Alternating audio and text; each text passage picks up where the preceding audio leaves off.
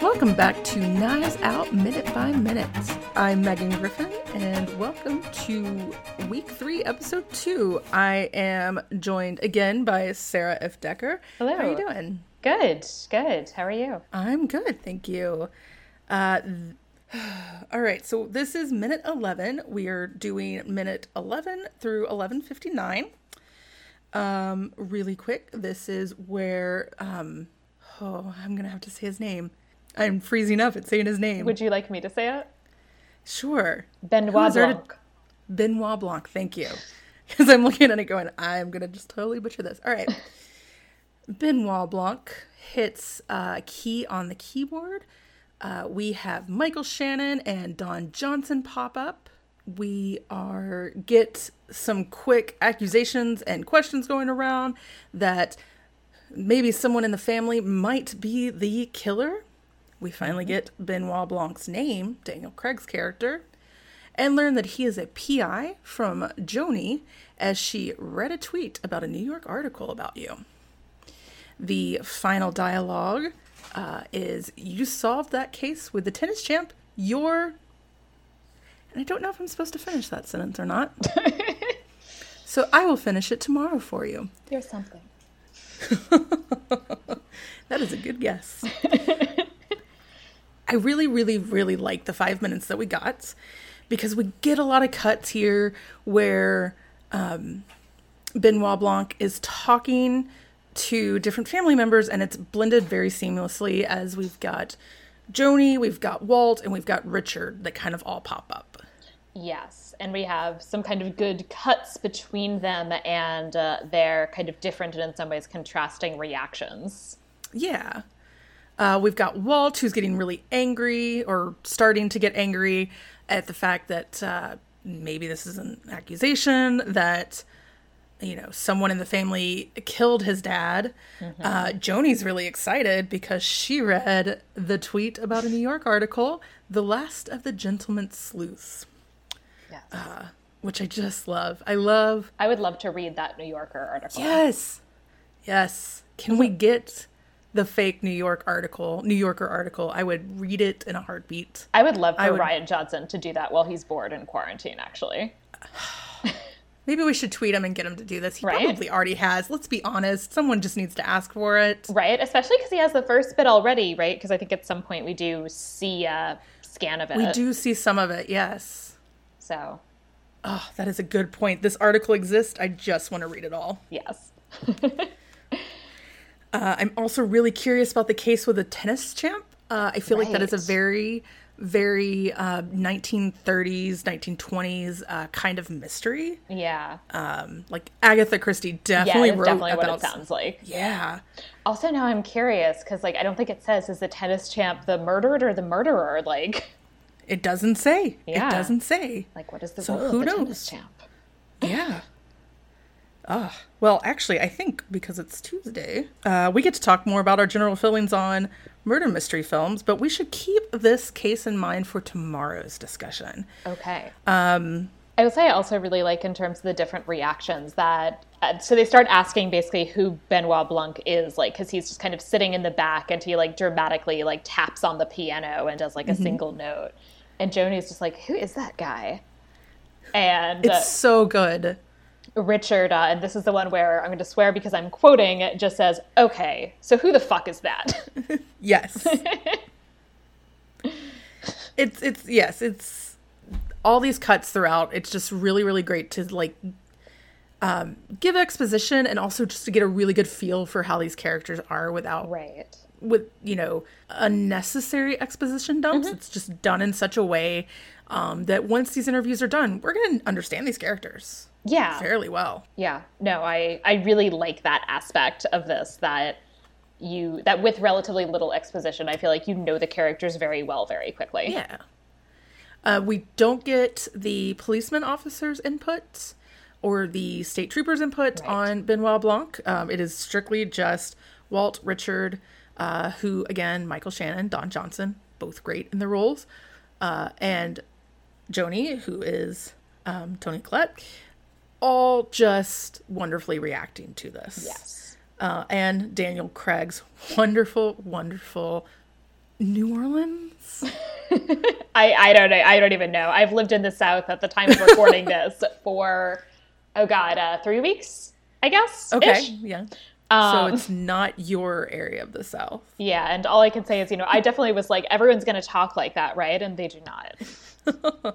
It is a very, they joke about the, like, Northeast posh kind of, like, almost British sounding thing. Mm-hmm. And I feel like this is the Southern equivalent of that, where it's like, I couldn't tell you where it is. In my mind, New Orleans, because I don't know New Orleans that well. Mm-hmm. But yeah, it's like the private school Southern accent. Okay. That's what it reminds me of. The distance is also interesting. Like, New Orleans also makes sense because I definitely have this part of me is like, why does he have this super French name? Yes, that may be also what's coming from it. And also maybe because his name always reminds me of beignets. I just really want a good beignet right now. God, a beignet would be amazing. I wonder if I could make beignets. Oh, I'm sure. I haven't, like, at the time of recording this, I'm moving, so I haven't gotten to have a lot of fun with quarantine cooking like everybody else. So I am very much looking forward to a new kitchen and new cooking fun. Yeah, I just got a sourdough starter. I'm very excited. That's so exciting. I can't wait to see. Yeah. Let's see here. Yeah, I think that's basically everything in this minute. I think so. So what are your general feelings about murder mystery films? You know, the cozy mysteries, Agatha Christie period pieces like that this, I think, is kind of emulating, or even the more, like, hardcore... I always think of them as in Jersey. Like, and I know why. Because my favorite, like, if you want to call cozy mysteries more like women's mysteries, which I think is kind of what they're supposed to be. Right. Which this film is entirely a cozy mystery by definition. And then there's, I guess, the more like manly mystery where, there's always a mob and the deaths on the page kind of thing. For me, those are Harlan Coben books, and they're all New Jersey. Right. Jersey and New York City. So, but yeah, what are your general feelings about murder mystery films? I actually had never been a big murder mystery film or TV person. It was never it was never really my thing that I got especially into. I think for this, I was really excited to see it because I liked Rian Johnson and I liked the cast. Understandable. And I think that's why I decided to see it. But yeah, I've actually never been a big murder mystery person, although I did get kind of into Cadfael because I watched some episodes for my podcast, and that's very much a cozy mystery as well. Yes, definitely love a good cozy mystery. I just recently watched a retelling of And Then There Were None, which is problematic as hell in its own right. But God, it is one of my favorites. BBC did it a couple years ago, and I just always love it.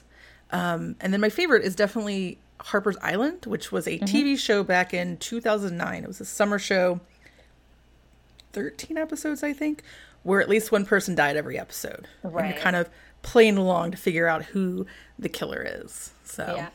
And I do remember watching Murder, She Wrote episodes with my mom and my grandma when I was younger.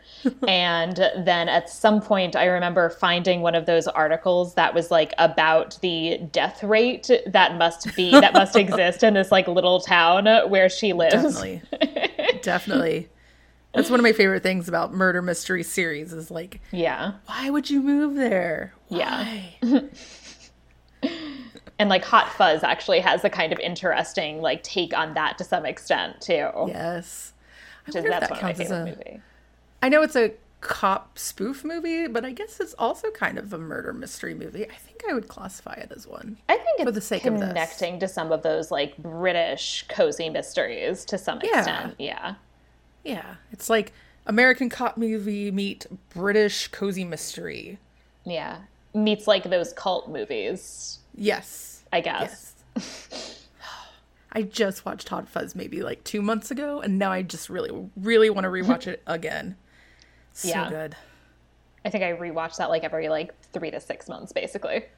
Makes sense. I think they're currently on Stars. I was going to say on Hulu, but I think it's actually on Stars. So good. All right. Anything that we have missed with this minute? I think that's everything. I look forward to discussing the end of Joni's sentence in the next minute. Yes, spoiler alert, my next 3 minutes all end mid-sentence. So, I'm sorry. Actually, I think it's, the rest of them all end mid-sentence. I'm sorry. The challenge of Minute by Minute podcast. I know. I'm so sorry. And if you're getting people putting in the full sentence, well, I'm leaving you with a little bit of mystery. Enjoy it. This is the real mystery. Yes. Thank you for coming on again. Thank you so much. Where can people find you? The best places to find me would be my podcast, which is called Media Evil, and it is a podcast where I, as a medieval historian, talk about basically medieval movies and why pretty much all of them are wrong. And very nice. You can also find me personally on Twitter at Sarah Iftdecker. Awesome. For Knives Out Minute by Minute, you can follow us on Twitter and get all of our information. Maybe find who the next host is going to be at Knives Out Minute. We will be back tomorrow to discuss Minute 12. Yeah. All right. All right. Have a good one. Bye.